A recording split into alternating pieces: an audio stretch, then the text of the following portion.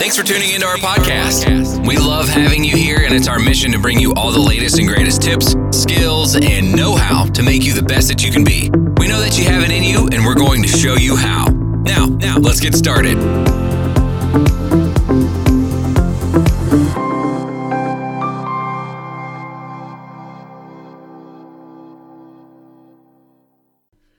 Hello and welcome to this latest edition of the See You Next Tuesday podcast. In today's edition, you are going to hear about everything from how to hem pants to sniper sights to wiping the board clean and 0 points. And we are also going to discuss where does inspiration come from and can you force ideas into existence. So stay tuned, keep listening, and enjoy the ride. Here we go. Egberton.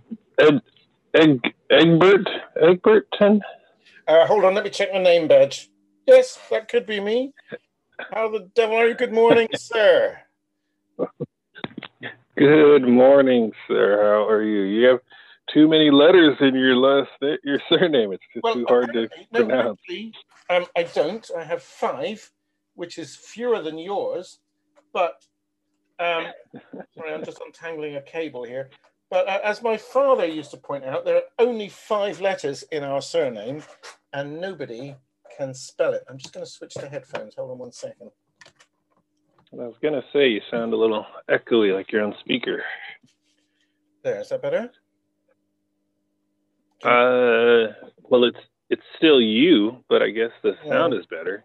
I know. There's always a downside. So just can't have everything.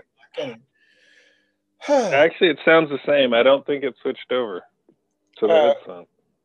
No, it definitely did, because I have the headphones clamped over my ears, and the only way I would be able to hear you is because the headphones are clamped over my ears. I actually unplugged a set of speakers and plugged in the headphones so that your voice doesn't come out with an echo through my microphone like it did the first time. Oh, I thought you were saying you were changing the microphone. No, I'm saying the microphone. Your mic will sound the same. The microphone will be exactly the same. I didn't expect there to be a change of sound at your end. That was your expectation. Oh. Silly me. I didn't say it will sound different at your end. I just said I'm just switching over to headphones. Which meant that while I unplugged the speakers and plugged in the headset, there was like 2 seconds when I thought I might not be able to hear you, but it was fine anyway.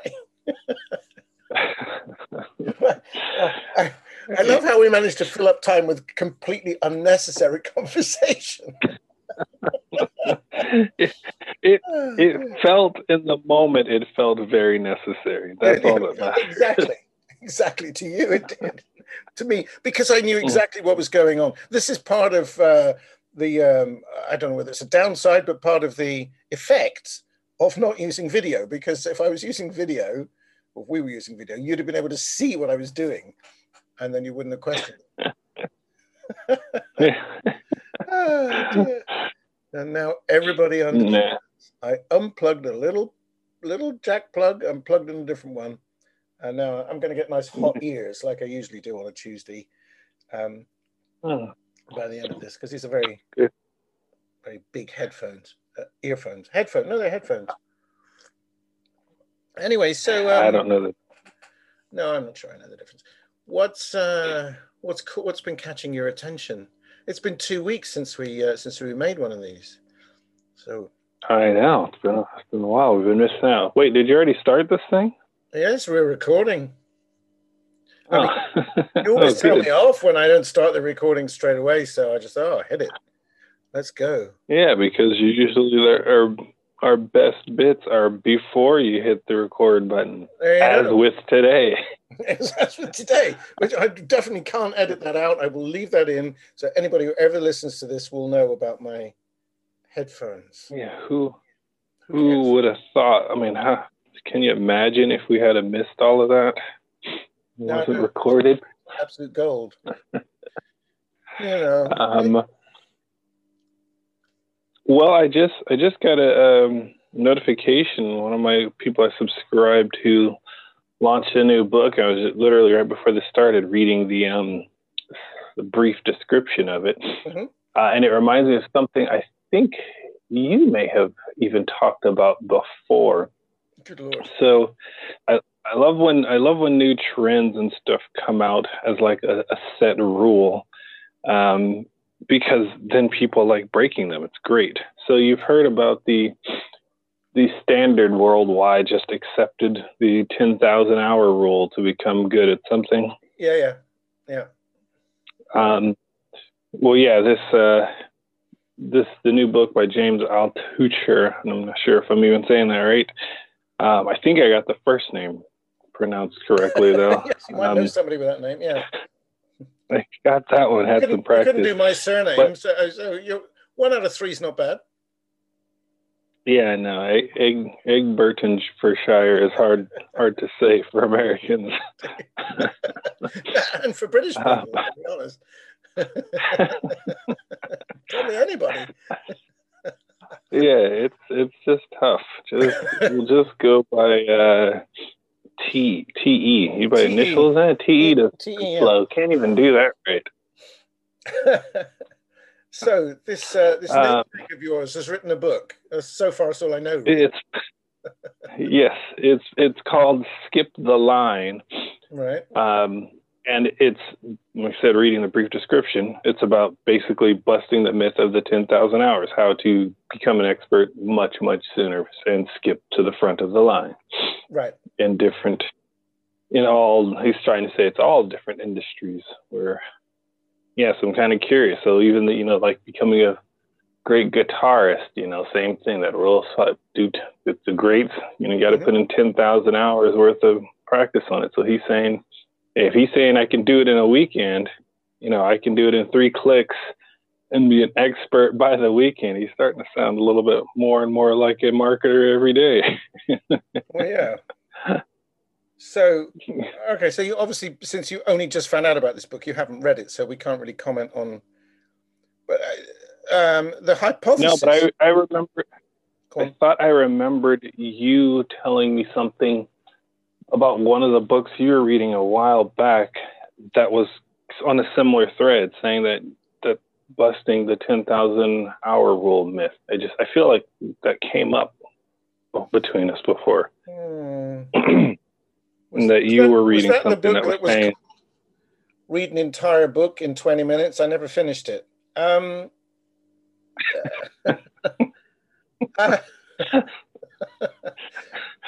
Useless. I don't actually recall. I mean, I wouldn't be surprised if that was one of our conversations, but I don't. That having a book with that notion in it doesn't especially ring a bell. But of course, it's not a new notion that you can master things. I mean, people must be aware of this. I saw physically seen Tony Robbins talk about it and allegedly, anyway, demonstrate his ability to do that by breaking wood with a karate chop, which he does, I imagine still does, at every single Unleash the Power Within live event that he's ever given. And I can't remember obviously word for word, but his preamble to doing that is saying, this is, black belt karate stuff. And I had I can't remember, 2 hours of lessons and modeled the masters. And then somebody comes out with onto the stage with, a great big slab of wood, and he punches it through and breaks it with his bare hand without actually breaking his hand, which is, it's quite impressive to see it on stage. Now, whether he really did have whatever the amount of training he claims to have had, I don't know. But the guitarist thing interests me because I am a guitarist, and I've never counted the amount of hours of practice I put in. It probably still isn't 10,000. I've only been playing 50 years. It's true. Doesn't sound like enough. No, not enough. So that's a very interesting one, because I think that with a dexterous skill, mastering a musical instrument, I don't know if there's a substitute for. I can see that you could learn the music theory very fast. I could see that would be enough. But the actual physical moving of your hands and fingers so that they play accurately every time and you know where the notes are. And I mean, there's muscle strength involved and there's muscle memory involved. And the other comparative skill that I would suggest we consider would be learning to drive, because would you, I don't know how, it definitely doesn't take 10,000 hours to learn to drive a car. The driving instructors would be raking it in if it did, but would you short circuit the number of lessons that you needed to have before you were given your license? Right. Or more importantly, would I want to ride with someone who took the crash course and go, I learned everything I need to learn how to drive in 90 minutes. Let's go. Yeah, literally the crash course. Yeah, absolutely. Yeah. Yeah. So yeah, I think it may be possible with some. No, not maybe. It definitely is possible with some things. I have a friend, I haven't seen for a lot of years actually, because he lives in Italy, but I went to school with this guy and we kept in touch for many years, and I've seen him a few times, since we've been grown-ups, but he spent most of his adult life in Italy, and he runs his own language school over there. So we've had many conversations over the years about teaching English mainly as a foreign language, which is what it does, and why is it so difficult for foreigners to learn, etc. But I once got hold of. Is that how you learned? You're being foreign, yeah. Learned English, the foreign language of English to you guys when we brought it over. You brought it over.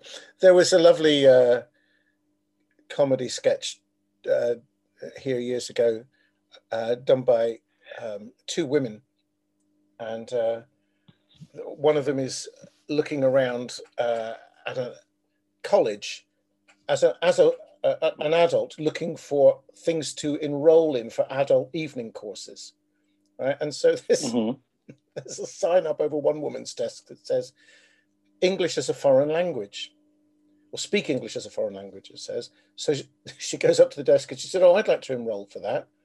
And the woman behind the desk said, but madam, you already speak English. And she said, yes, but I don't speak it as a foreign language. When I speak to foreigners, they don't understand me.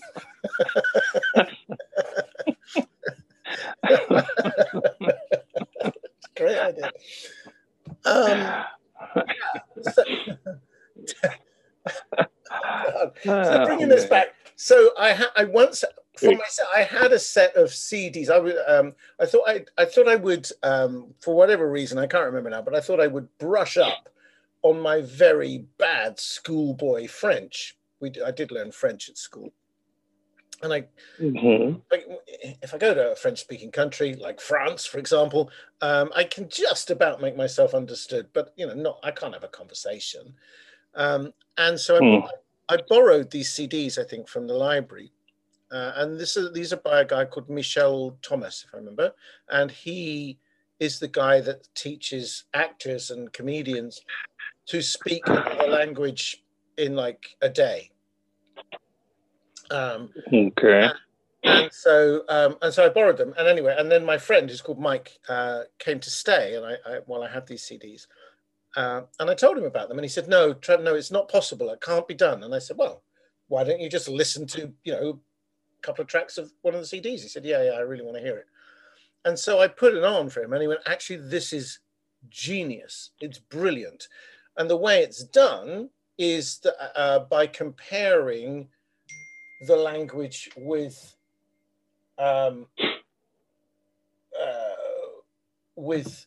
English. So that wouldn't work, for example, with my wife's language, because they're Indonesian, because there's absolutely no comparison between the vocabularies at all. I mean, I don't know how anybody made up the Indonesian words. I tease her about this frequently. Why would you call a squirrel that? It's a squirrel. Thousands of years ago, some Indonesian people sat down and said, well, what should we call that squirrel? What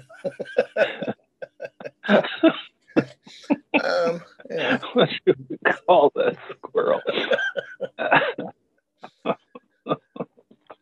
That doesn't work. I don't know. I think it's. I guess one of us has to do the speed reading course and read the book. So yeah, I'll find the cliff notes. Somebody will always, all the bestsellers, somebody will put out a summary or the 10-minute quick notes or whatever they call it, or a Blinkist or something. Well, there you go. So read the book in 10 minutes. On how to be an expert faster, I'm going to read the short version. Exactly. Of that book. Exactly. Well, no, go ahead. No, I was going to say, I did do a speed reading course once. It was just a one-day thing. I don't know if it helped or not really, but anyway, no, go on. Well, then are you now fluent in French after taking that CD for one day? Well, I had the CDs for more than one day. No, I've kind of I forgot most of what he said because I never used it. That's another thing. You've got to be using it. Right. But no, and I think his goal. There were more advanced courses of his that you could get, but his goal wasn't to get you fluent in it in the way that we're fluent in English. Well, mostly, but it was.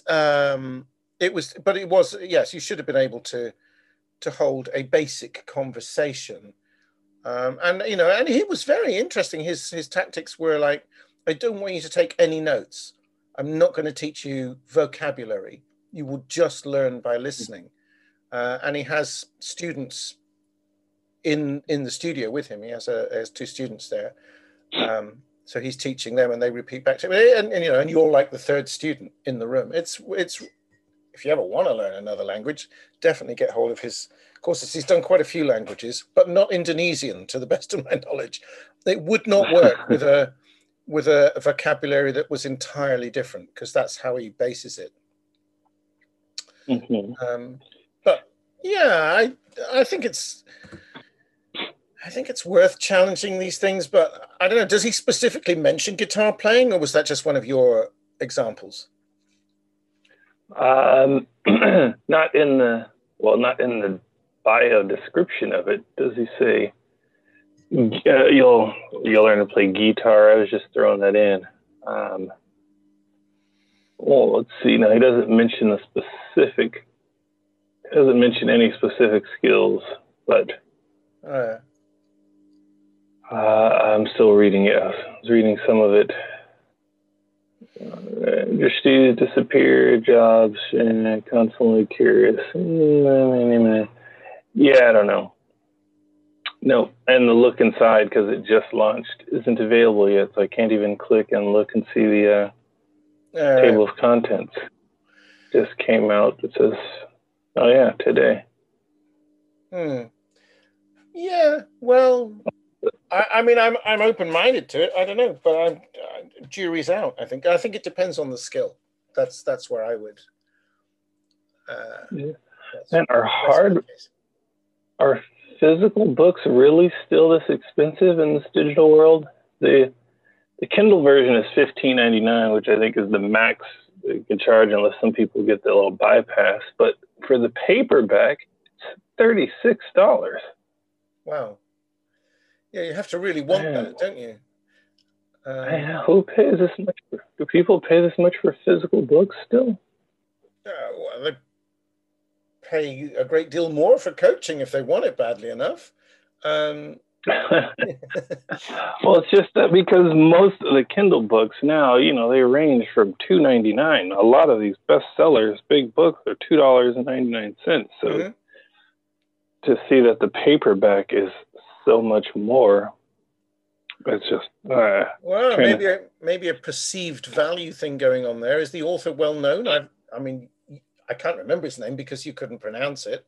But I don't think I'd ever Yeah, heard of he's him anyway. yeah, he was the choose yourself guy. He got really big with that choose yourself book. And then he had the idea something. It was a whole list of ways of sparking ideas. I actually liked that one. No, I don't know. No But comment. choose yourself, I think, was his first really big one. Yeah, no, it news to me. I don't know. So, but anyway, if he's got a following, then I guess a new book by James blah, blah, blah, whatever he's called. His fans will pick it up. I guess so. I guess. I don't know.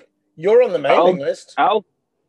Altucher. A-L-T, like alt. Yeah. U-C-H-E-R. Utcher.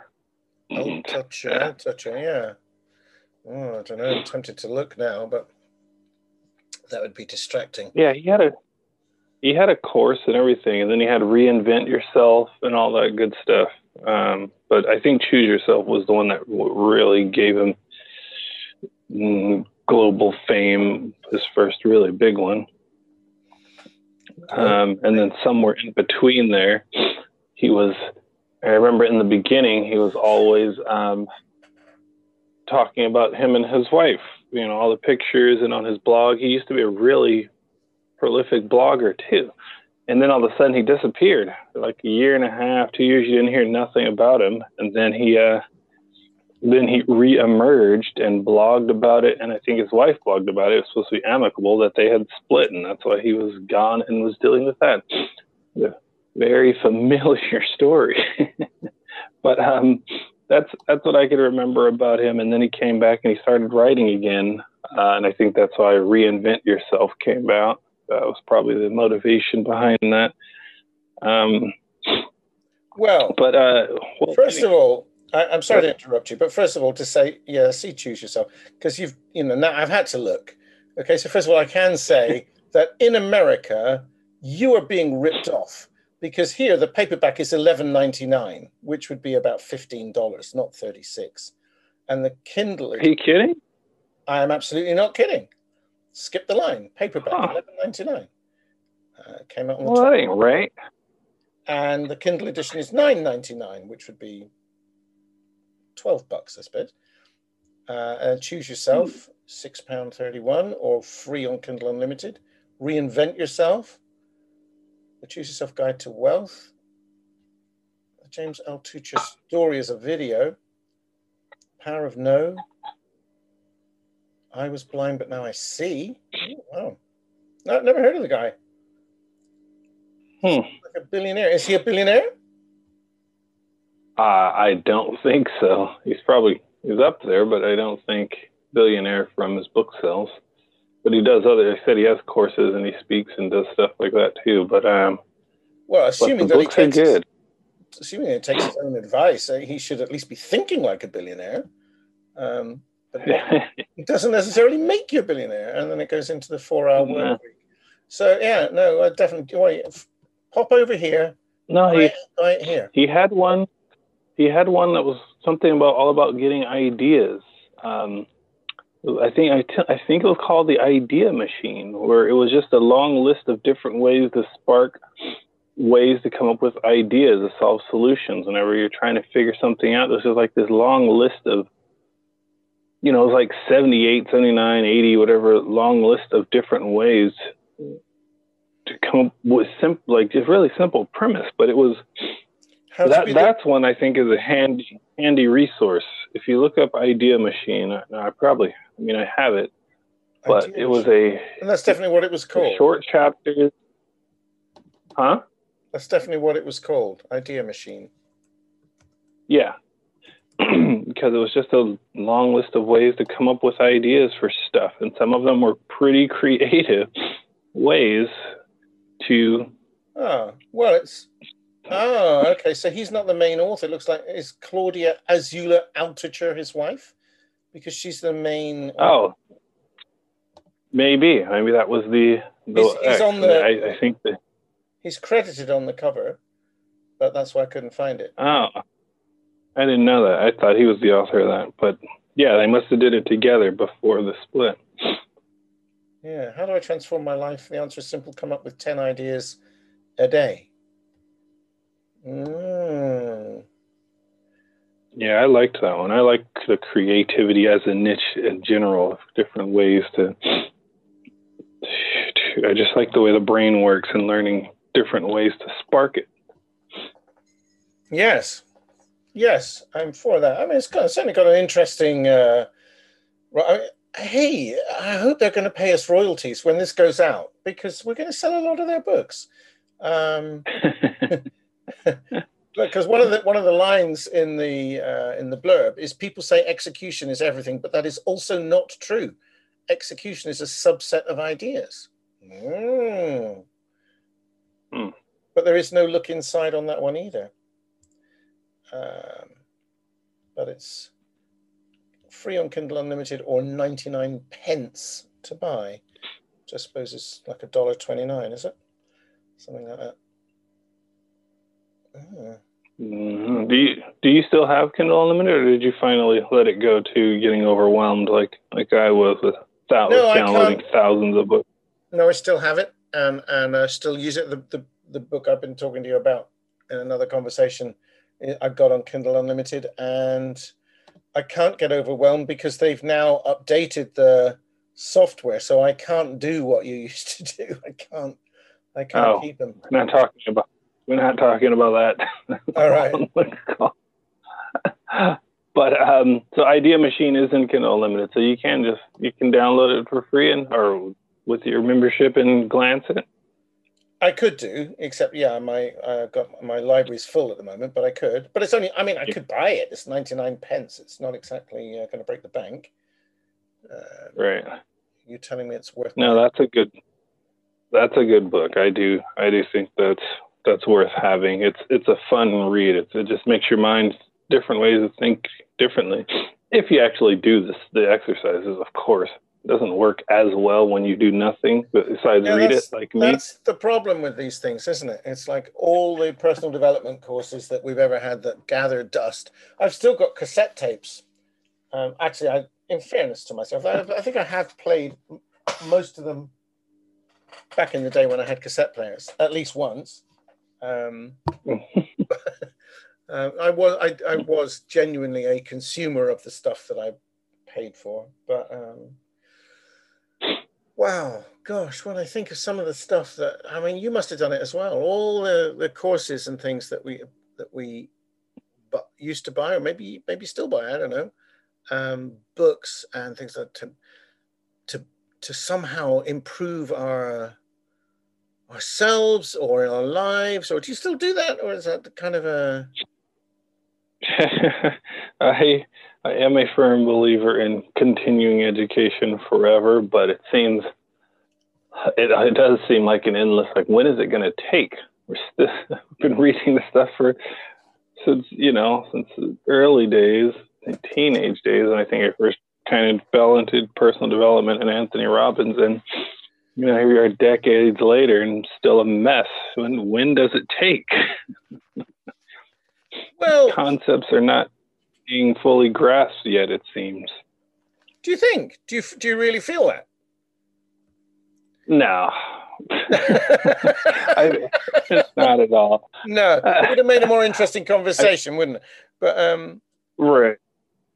No, I feel just in general mindset and the way I look and perceive things now is night and day. I mean, part of it just comes with experience and age, but a lot of it, I think I was very much shifted in the Secret phase, about 2007, The Secret and 4 Hour Work Week, and then introducing to Mike Dooley. I read everything Mike Dooley put out. That changed me. It seemed like that stuff started to relate more. Yeah, that's amazing. You got a picture of it? Prove it. No, I did ask him, I think, and he wouldn't do it. No, I don't. I have a picture with Michael Neal, but not Mike Dooley. But yeah, but I don't, I've moved on. I don't have, my life's okay. And I'm okay. And Michael Neal quoted somebody, some Japanese wise guy, who's still alive. I think this is not an ancient Japanese wise guy. And I wish I could remember the exact quote, and I can't because it sounded better coming from that in that kind of Japanese kind of translated into English lilt. But it was basically, so many people spend so much time and money and energy on self-improvement. Why do they do that when there isn't actually a self?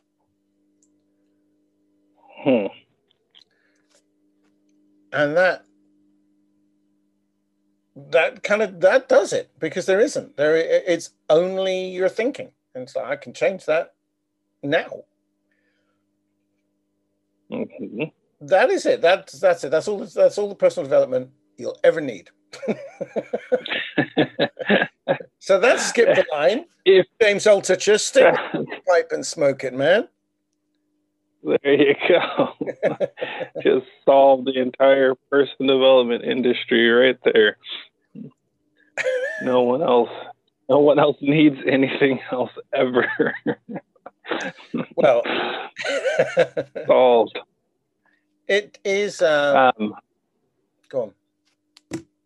Well, no, I was just going to say, since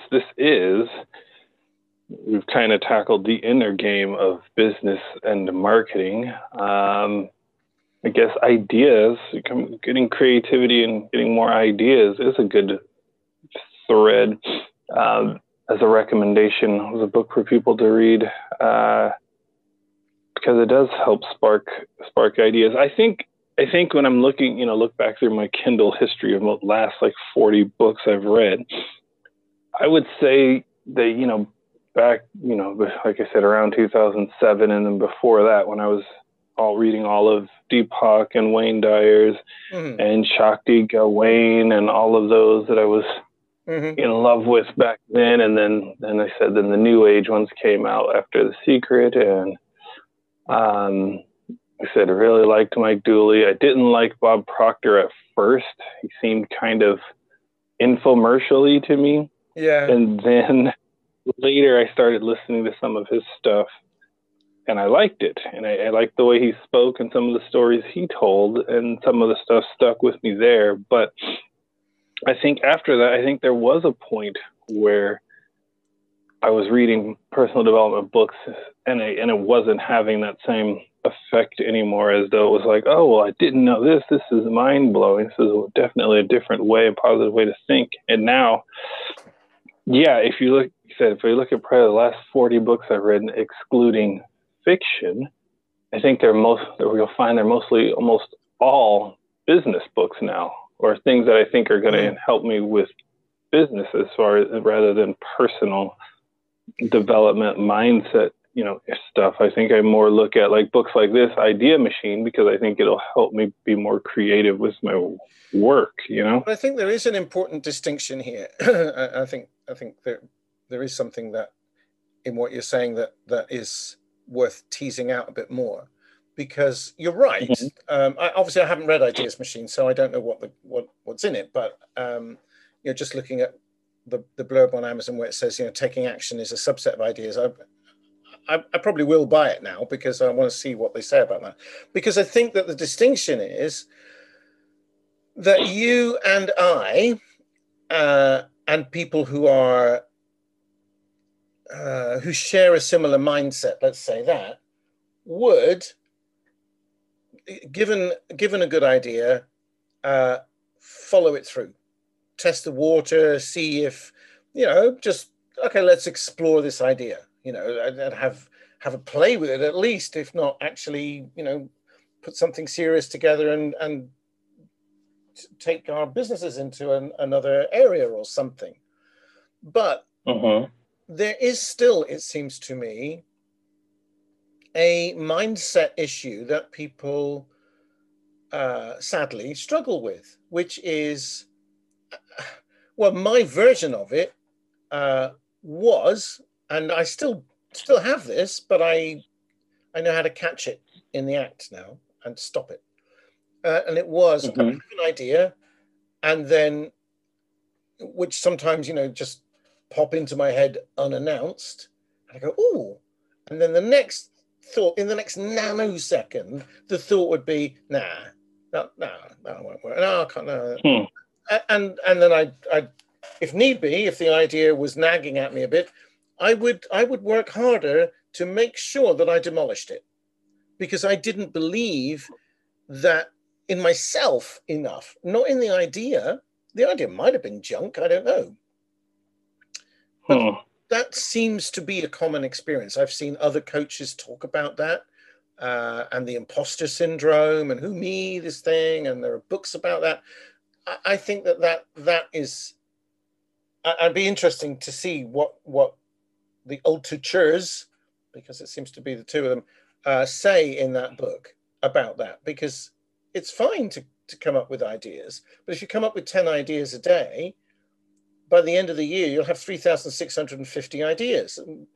So what, if you're not going to do anything with them? Right. Well, I think the idea is you should do something with them. Well, yes, but what I wonder is whether see, it's that thing that I said to you in one of our exchanges on WhatsApp the other day about the difference between motivation and inspiration. It kind of relates to that. So shall I just repeat the quote? You shall. I shall. So for Wayne Dyer, I got that from Wayne Dyer, and he said, and I won't remember it word for word because it was in one of his talks, I think, but I do remember having an, oh, wow moment. That is such a great distinction. And he said something like, motivation is when you get hold of an idea and want to run with it. But the problem with that is that the steam can kind of run out. Inspiration is when an idea gets hold of you and you can't help but run with it. It's that kind of, that's not exact, but it's, I like that distinction, that motivation is something you kind of have to whip up, and inspiration just comes. And the feeling is quite different. I like this notion that you can there's an endless wellspring of ideas. There's no question that we'll never run out of ideas. And you know that I've because we've talked about this before, and I teach it, that you can't sit and scowl and frown or chew the end of your pencil and look at the ceiling like we used to do at school and think of a new idea. You can't make a new idea happen by some kind of force of willpower. They come when we're on idle, when we're not idle in the sense of laziness, but when our brains are not engaged in, I must think of an idea, because there is no way that you can do that. Creativity has to flow. It can't be forced. And again, be interested to see what they say in that book. But therein lies the problem with inspiration. Is that it's unreliable in the way that I'll give you an example of how it's always basically a bad word in writing. It's almost taboo to talk about being inspired when you're writing as a full-time position, because they say, write and waiting to be inspired is the death of the writer. It's the only thing behind writer's block, which I know you don't believe. I'm just saying as a word of example. If you sit down, if your job is to write and you have to write every day, and you sit down and you go, well, I'm not going to write nothing until I'm inspired to write something. They say you'll have hungry children. But the true writers are the ones that, can come up with something and write at any given time. But there's that weirdly strange gray area. Where is the line between, like, how do you cultivate that so that in a moment you can say, I need some inspiration because I have to write today? Okay, well, there was a book. I'm struggling to remember title or the author. It was written by, I know it was written by a woman. It might come back to me. I think it might be called The Writer's Way, but that I might. Mm-hmm. But anyway, that's that's a good one. The Writer's Way is a woman. Oh, I'm going blank. I think I have that on my shelf right here. Or while you're talking, I will find it on my bookshelf. Well, I'm fairly sure it was in that book that her, like very early on in that book, maybe chapter 1, her instruction to the readers, who are, of course, writers or aspiring writers, is that every morning they should sit with a blank sheet of paper, whether it's physical or electronic, and do some writing. And that's how ideas come. And that write anything. Write a stream of consciousness words, and eventually, out of your diddling around, an idea will come. I know many guitarists who do this, who will just, they call it noodling on a guitar. You just kind of, I'm just noodling. You just let your fingers kind of, I mean, these are musicians who kind of basically know their way around the fingerboard. They understand the scales, but they're not trying to make a piece of music. They're just noodling. And very often they know that a tune will come. I've heard Paul Simon talk about writing, well, quite a number of his songs actually, but The Boxer, I think, and the line, "I am just a poor boy, though my story's seldom told," just came to him. He had no idea what he was going to do with that. He just wrote it down. I still don't really know why that song is called The Boxer. It's kind of, you have to work out for yourself. I mean, it does mention the boxer in the clearing stanza, boxer and a fighter by his trade. But I don't know what was in his head when he wrote that down. It's a very strange kind of, but doesn't matter. It's a world famous song. It's probably made him a great deal of money. But the words just, and I've seen him in an interview, a written interview, I think, talk about that if he wanted to write a song and he had no ideas, he would play with words with the K or the L sound in them. He just liked words with like Kathy and Kathleen and names and words with K's and L's in them. I mean, that's all you need. There's no, it's like if I do that, if I just play around with sounds and words or notes on a guitar fretboard, something will happen. It's trusting that flow, I think. So I don't. Yes, I get the thing about you can't wait for inspiration, wait for the muse. Yeah, it was the thing. Was wait for the muse, right? But no, as long as you can kickstart it. I beg pardon? Yes, you can kickstart it. I think that's right. You start. You have your intention in that direction, which is I think what Mike Dooley would say. Wayne Dyer wrote a whole book called The Power of Intention. And I think that's it's like setting the GPS. I want an idea, and your brain. But if you try and force it, it's not going to come. Right. So I'm going to play some devil's advocate again here. So I agree and disagree with the statement you just said about trying to force it. The idea won't come because, in essence, you're still taking action here by doing something. So you're kind of forcing it, but in a playful way. But anyway, I want to see if you can connect this to, you may have read this. I'm pretty sure it was Mike Dooley again, but you could correct me if it isn't. Oh, like I'm going to correct you. The book I have here by Julie Cameron. Yeah, Julie, that's right. The Artist Way, not the Writer's Way. The Artist Way. Yes, thank you. Yeah, that is. I got the 25th. The 25th year edition, or whatever it is since it came out. But I think even this I've had for a good number of years. So it's got to be 30 plus years by now. Yes.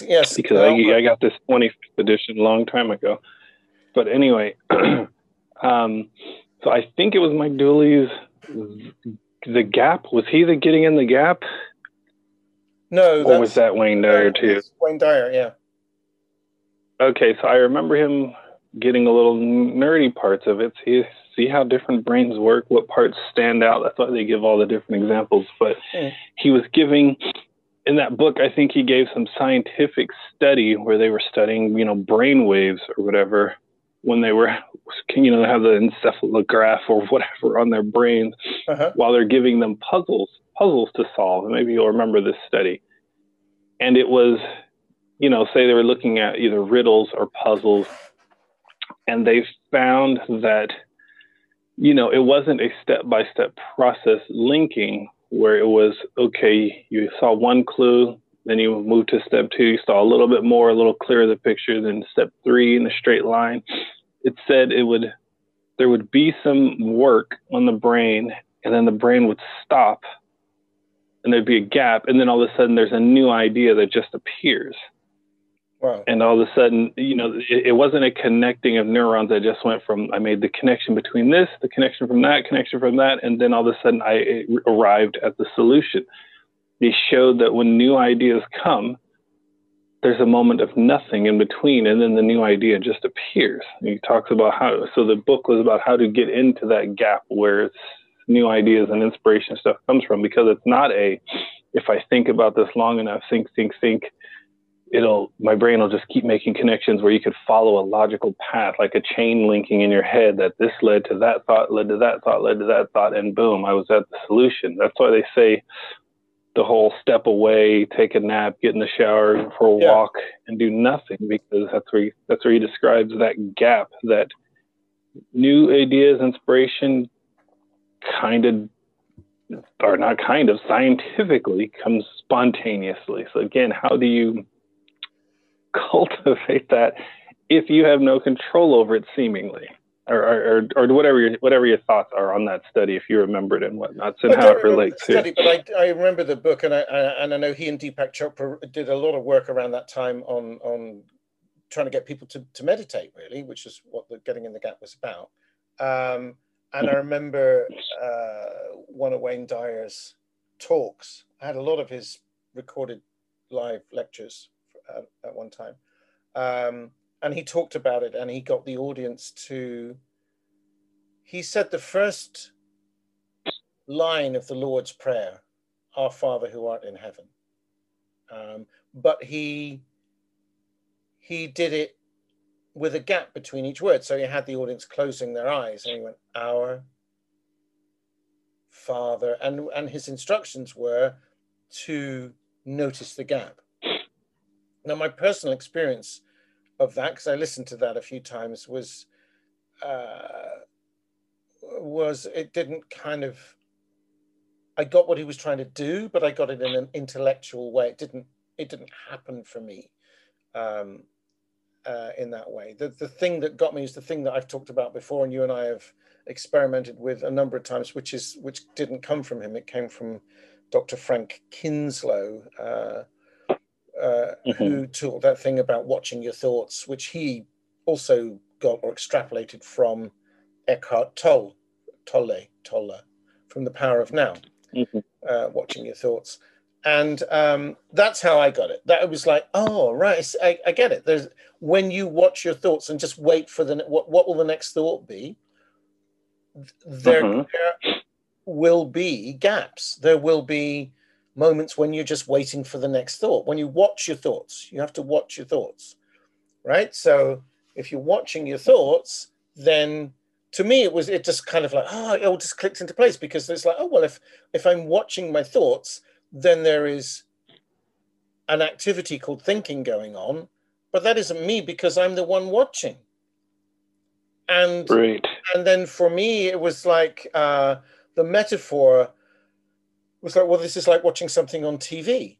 So if you're watching a drama on TV, you're watching a movie, whatever, you can be really caught up in the drama. You can go, oh, isn't it good? And oh my God, I can't wait for the next episode. And oh my God, what's going to happen? You can be really scared for the hero or the heroine, or you can cry with them or laugh with them or whatever.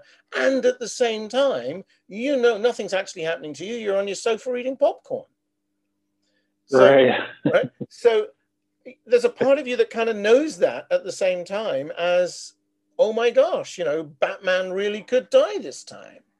And and so it's that sense of, but that isn't me. The thinking isn't me, and the gap is always there, the awareness.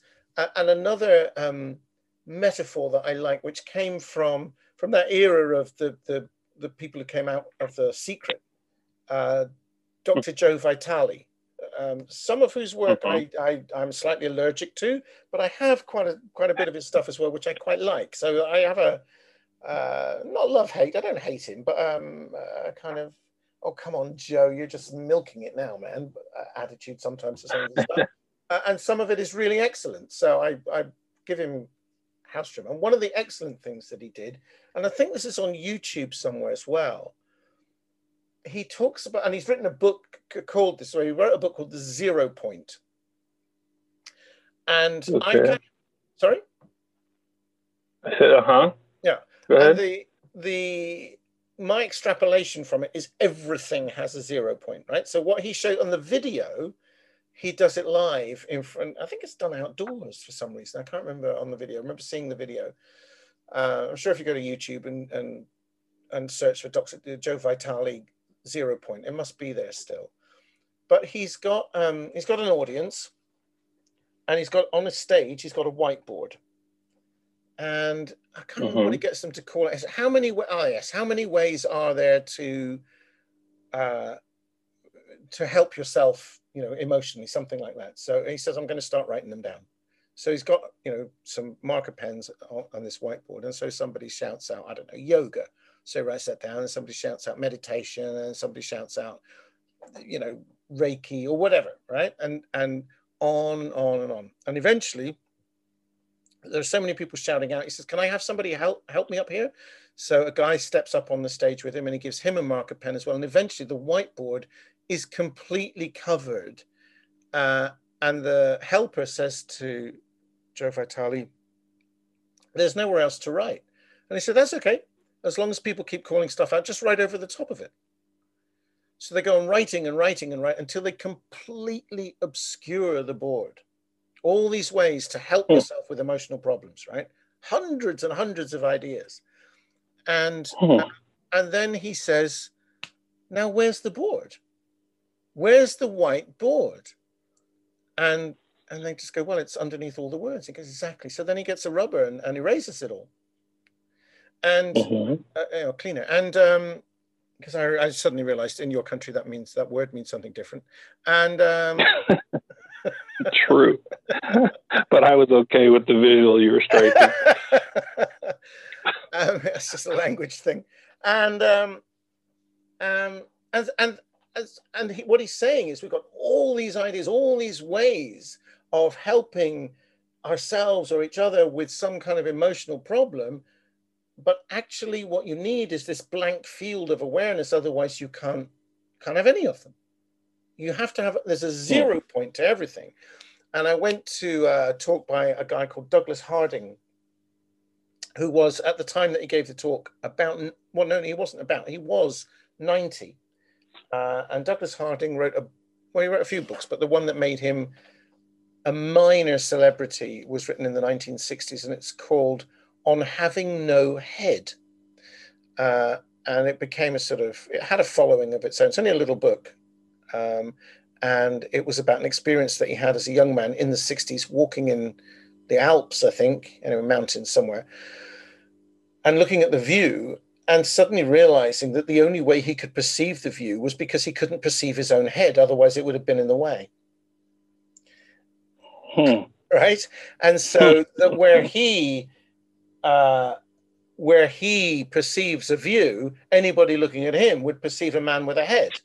But in order for him to perceive the view, to let the view in, there has to be this blank space where we think our head is. It was a really interesting workshop because he gets you to really experiment with it. Like he had, you couldn't do it now with COVID, but he had specially made cardboard tubes that were big enough to get your head inside, right? And they were probably, I don't know, 2 feet long. So you had to, you had to put your head in one end of it and face your partner, who would put his or her head in the other end of it, right? So can you imagine this? Okay. You're completely in a tube looking at this face at the other end.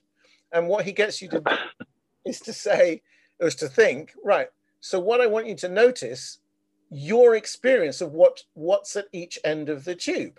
Because he said, I don't know what your experience is, but if it's anything like mine, it will be that one end of the tube is completely filled with this kind of complicated, opaque meatball. And the other end of the tube is empty. The end where you are is empty. Because if it wasn't, you wouldn't be able to see the opaque, complicated meatball at the far end. Right. Right, and I don't know how well that comes over as a visual description in audio only, but it was a powerful experiment, and it was like just everybody was giggling, of course. But when you really get it, it's like, okay. And then he talks about, in order to be able to see, what colors are in your eyes, right? So, and the answer is, of course, there can't be any colors in your eyes because you would be blind. The only way that we can see is because there is transparency. And the only way that we can hear is because there is silence, the indivisible 0 point of everything. And the only way that we can think and therefore have ideas is because there is awareness. It is the blank canvas on which all experience is painted. See? So ideas come when we stop thinking, because when we are consciously thinking, the only things we can think are things we already have reference points for, which I call thinking inside the box. There's nothing wrong with thinking inside the box. We need that. You know, you want to cross a road, you don't want to think, how do I do this again? That would be terrible, right? So we need that ability. But if you want to be creative, you have to know how to step outside it, and therefore just being aware that there is awareness, the blank canvas behind your thinking, which is where you go in meditation. It's where I don't know if it's the same in sleep. I can't work that out. Sleep seems to be a different. I'll puzzle that one out eventually. But in waking life, we can be we, as far as I know, are the only species that is aware that we're aware.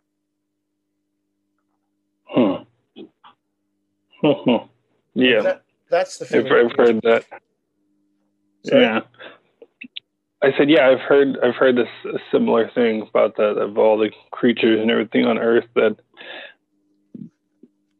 yeah, we are the only ones aware that we are creatures roaming around on Earth. Yeah, I think so.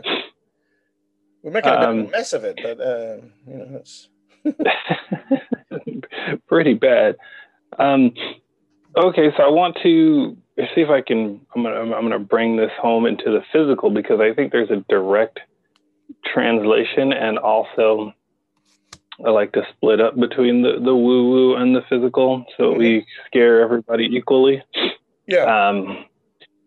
So with that whole thing, as you were saying that, I was picturing the exact same thing about my own experiences and everything, and this whole online marketing journey when I was first trying to, do stuff online. While I was doing real estate, and I was thinking, I want to also do an online business, hearing all about that, like 2010, 11, maybe before that, actually. Anyway, yeah, I think I started my first blog in maybe 2009, but the idea of what you just said, which is, it comes down to, if you want to use a cliche term, but that most will relate to, I was getting the visual of shiny object syndrome. That it's the same thing. When you want to sit down and go, I want to be general, I want to make some extra money online, as far as, say, the IM niche, internet marketing niche. And then you think, over the last, for the newest person over the last year, they may have bought at least a dozen products. That's on the low end of somebody who's starting out, who just wants to consume more and learn. And you think, well, this course showed me how to do it on YouTube. This one showed me how to do it on Instagram. This one showed me how to do affiliate marketing. This one showed me how to do solo ads. This one showed me how to be my own solo ad seller. This one showed me how to build an email list. This one, and you're thinking all of these things that most people, myself, I'll just say myself, you get stuck going, what the heck is the right thing to do? And so I'll tell you about, my start. I may have told you this story before. In the beginning, when I started and I was making money online, made my first couple of bucks online, I was using the old Google Sniper, which I said to this day, it's like 20 years later, that thing is still selling. How or why? I mean, I haven't checked in a year or two, but when I did check a year or two ago, Google Sniper was still selling on ClickBank as a product. There's no way in HE double hockey sticks that it even comes close to being relevant or working anymore. And yet somehow that is still selling. So there's some marketing advice there too, for another topic. How I said I kind of pet peeve that people believe you have to have a new launch every other week. You have to launch something, and then once the launch buzz goes away and it's dead, it was like, oh, well, I guess I have to launch something else instead of continuing to sell the same product once you found out it was working. But I go, oh, well, that was 2 weeks. That one died. I guess I got to launch something else. Makes no sense. But anyway, so with me, when I started out, I started this Google Sniper. This was before I had a whole bunch of other ideas in the head, and I was like, I'm going to do it and stick through it. And I had little notes and everything, and I followed out, and I got some success. I had all of these quote unquote sniper sites. I said I had one on depression. That was probably my most successful because I was monetizing with AdSense and depression keywords. While everybody else was getting AdSense for 3 cents and a nickel a click, I was getting $5 a click because depression keywords were the hardest to rank for. But that's where I also accidentally discovered on curation. And so this had this huge, at the time, considered authority site on depression without ever writing a single article. It was all curated, done in a specific way that just drove traffic like crazy. So trying to rank for these high-end keywords on Google was never going to happen. Like, I didn't try to put mesothelioma. I remember that was like a $15 keyword that people pay Google AdSense, and trying to rank an article for that would never, ever happen. But anyway, so I kept doing these little 5-page or mini sniper sites and then expanding them when I started doing curation. And I had, my depression sites. I had beauty niche sites. I had doggy sites. I had teeth whitening sites. That was the other one that was, that one wasn't AdSense. That was, that one was centered around a ClickBank product on teeth whitening. But I said my snapping point was when I found a keyword following the sniper, and I was trying to write articles on how to hem pants. So that was in the whole, you remember the short tail keywords? It was always, long tail keyword. Find this long tail keyword that fit this criteria. So many people were searching it a month, but only a small amount of people actually had articles that were ranking on it. So yes, I built a whole site. I think it was called howtohempants.com.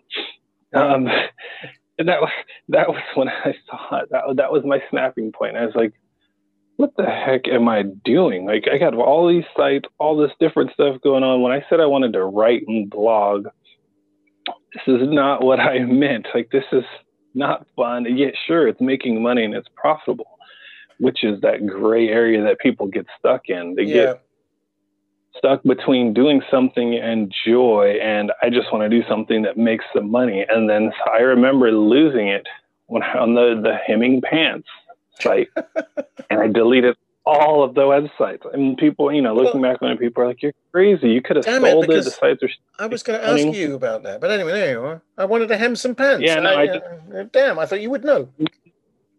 No, that one I did not make it to completion. I was like, it was supposed to be selling. I was selling again. It was some affiliate product that at the end it was selling them this little magic thing that could hem your pants in like 2 seconds or something. This little tape and iron thing you did at I don't remember what it was I was trying to sell, but so I ended up deleting everything, and becomes to just what you were saying just there. Instead of just deleting the hemming pants site and just continuing all the other ones, I felt I had so much invested in clutter and mind and all of these sites, and only thinking of how can I build more sniper sites. I was like, this isn't the way I wanted to be going. In order to clear my head and figure out a different, brand new direction, I needed to wipe the board clean. Right. And that's why I did it. So I didn't know that was why I was doing it at the time. I just know that my mind was wrapped up in all of these sniper sites, and I just knew that wasn't what I wanted. I wanted something new. And like I said, not even having that lesson, I just knew if I just deleted one and still had all of those, other dozen sites, I wouldn't have still been able to move to the next level of what I was thinking I wanted to do, which led to so much more. I think if I didn't clear the board and delete all those crap sites, I would still be working on them day in and day out. And I wouldn't have learned all the other stuff and then went through the direction that I went going forward. It kind of changed everything. But yeah, I snapped. I was like, no, I just deleted them. I just killed them all. That's a perfect example of that thinking inside the box thing. Because once you've got the idea of the Google Sniper and the sniper sites, then you built one. Then obviously you ended up building a small empire of them. And had you not wiped the board clean, it would have been really hard for your brain to not. You could have got rid of the pants hemming thing and kept all the others, and I'm still making money and blah blah blah. Okay, but I want to do something else. Oh, but here's another one I could do a sniper site with. It would have been really hard to break out of that box of thinking, because that was the box you'd built. It was working, obviously. Pardon the pun, but ticked a lot of boxes. But yeah, no, that is that's a perfect example, and it must have taken some guts really as well, because it was making you money, to just kind of go, okay, I'm deleting the lot. Right. But yeah, perfect. Well, I don't think it really took guts. I said every time I tell people, they're mad or frustrated when I tell them how much the depression and the teeth whitening and the sites were making. They kind of get mad at me because they're like, I've been working for years to get that. So I don't tell people how much money the sites were making anymore. Yeah, can imagine. It's because I still, at the time, I've always had, real estate was my main income. So it wasn't really, I wasn't relying on the income from those sites. So, because I sold real estate, but I wanted to do, something else. And I wanted to be able to write. I wanted to make a difference. I was blogging and personal development and all this other stuff. And then, for people, again, most people, I'm hoping, probably don't know, I got to remember of the jargon of talking about a sniper site. Google Sniper, which you could probably just Google it, but it was a course, a training course that was like one of the first main viral ones that I know about, that was a huge bestseller, that taught you how to make money online by building these tiny little websites targeting one long phrase. So basically you found a phrase that people were commonly putting into Google that didn't have a whole bunch of sites targeting it, and you made the website that long name, like howtohempants.com, or I'm trying to remember what my teeth whitening site was called. It was how to whiten teeth. It was even longer than that. It was how to whiten teeth naturally. I think that was the name of the site. So yeah, you basically name your site a phrase that people search in the Google, and the idea is since your domain name matches exactly what they're searching, your site would show up first. There was a change, wasn't there, in the rules? Because as I remember, up until a certain point, I can't remember the date, but a domain name could only be, was it 8 characters or 15 characters or something? And then they changed it. Whoever controls the domain names said, actually, now you can have as many words as you like. And so that's what made that possible to do. I do remember that that era when everybody was like, find the phrase and then buy the domain name that matches the phrase.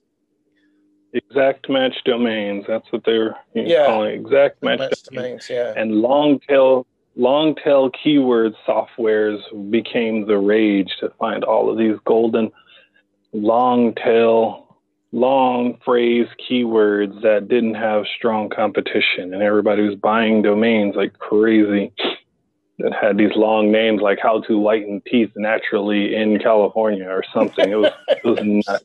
Bonkers, yeah. I was like, what am I doing? Yeah, excellent. Right. Well, I think on that note, are we? I can't think of anyone. Well, yes, there was one point I did want to raise actually, because I did notice, and it's on, this is recorded, so that you can pronounce mesothelioma, but not my name.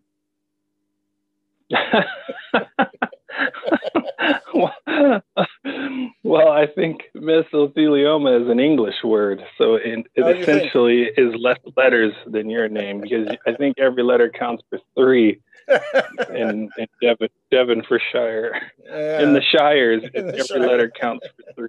That's what it is. So, all right.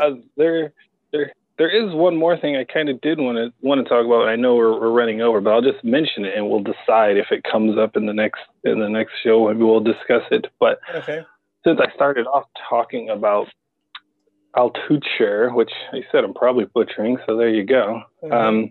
Probably rhymes with butcher. Was since we're talking about marketing again a little bit here, we keep somehow getting distracted by talking about important stuff. I wanted to kind of talk about, maybe next week we'll bring up the distinction, because I think it's a fascinating one, about his book and your reaction to it. So when I was kind of hearing and listening to your reaction to shortcutting the 10,000 hour rule, mm-hmm. and then I mentioned guitar, and your first gut response was kind of like, you can't learn that overnight. So I just wanted to, and not discuss it, I'm just putting the idea of an idea that's worth dissecting, mm-hmm. is the importance in marketing, because we talk about this often, is importance in marketing your business. If you want to stand out and people to really remember you, you have to make a bold and important, interesting claim that solves something in a unique way. So we've been talking about how I said I have emails in my LinkedIn, because I have so many connections, probably 50 a day, with someone saying, hey, I can generate you more leads for your business. And I open the next one. Hey, what we do is we generate people more leads for their business. The next person says, hey, more leads in your business, I can get you more. And so pretty soon, you sound like everybody else. It doesn't do anything. I go, yeah, so can 100 other people in my inbox. So that doesn't make me go, ooh, Kenya, I would really like to hire you. I didn't know people were out there doing that. So on the one side of it, you have to make a bold claim that makes you stand out, that people can relate and go, wow. Like debunking myths, like the 10,000 hour rule. But there's the caution between claiming something so bold that it sounds unbelievable and spammy, like in this realm, like saying, hey, I've got this 3-click software where you work 10 minutes a day and you'll make $40,000 will be pouring into your PayPal by midnight. The claim is so outlandish that people go, yeah, right, that's a scam. That's not possible. I don't even believe it. So I think that's a good discussion to distinguish between, because I think his is right in the middle. So him saying you can be an expert in something or whatever in a fraction of the time, to some, that one was a, wow, really? How? And to others, when you start relating it to your own industry, you go, no, that's not possible, because, like you said, you went on that whole thing about finger and muscle memory, even the tips of your hands, knowing where to put them, all of that, or someone driving a car or performing a surgery. The common one is, I don't want somebody who read a book and tried to crash course expertise themselves in a week. I want somebody who's been doing it for years. Brain surgery in a weekend. I'm sure. Yeah, exactly. I would not go with any doctor that goes, "Oh no, I took the speed course. I learned it just this week, but because I heard about your surgery was coming up and I wanted to do it." So, don't worry, it's just a squidgy bit there on the left. We'll soon have that out. Yes. Excellent. So yes. if you want to make a note to discuss, I think that's important. And I think we should. I've made the note with my good old-fashioned pointy pen. There we go. And I think we should have on next week. I'm gonna find a guest, someone related in this industry in marketing to discuss. We'll find that and make it a little more interesting, like we keep saying we're going to do, because yeah, you have to make a bold. Yeah, exactly. so yeah, you have to make a bold claim to stand. If you don't make a bold claim, you don't stand out. But if you make a crazy bold claim, then it's unbelievable and you still repel people. So finding that balance of a unique claim or unique selling proposition is tricky, because you want to be clear on what it is you're doing and not sound spammy. But sending me another message saying I can get you more leads, that's one thing. And another, if they sent me a message that said I can get you 4,000 leads by the time you're done reading this email I'm sending you, and you're like, okay, that sounds crazy too. I'm still going to delete that and not respond. So yeah, striking that balance and accord, being unique and authentic, and still getting that wow factor from somebody, I think is a good balance. So we'll talk about that whole 10,000 hours offer, but I think it should come up. So anyway, I think that's a good enough spot, and rambled a little bit more, but if you yourself personally, if you're listening to this and you made it this far and you would like to get your whiteboard cleaned, have a clean slate so that you can let ideas and, your own personal idea machine between us, we can help you do that. If you've got a lot of ideas, all these different things you want to do, but really don't know which one to go forward with, that is one of our specialties. We'd love to chat with you. We set aside some time for anybody who's listening to this to get on a chat and work through your business personally for free. Trevor was the one who offered this first without any of his own consent on one of the first calls. That's true. But we are now doing it, offering it to anyone who listens to this call to the end by going to www.coachlikes.com/garden-party or coachcomeback.com. I believe it was /garden-party. coachcomeback.com/garden-party. And we will teach you how to make $10 million by tomorrow morning. Useless, just useless. Oh, is that not good? Your heart is in it. Your heart is in the right space, so that's all that matters. Okay. But otherwise, yeah, you want to get on a call and clear out your head and get some a fresh start of ideas moving forward. Go to coachcomeback.com/garden-party and you'll be able to choose Trevor or myself to get on a call, and we'll work through it together. Otherwise, that's all I got. See you next Tuesday. That's all right. We will see you next Tuesday. Indeed, we will. I like it. Good night, everyone. Goodbye for now.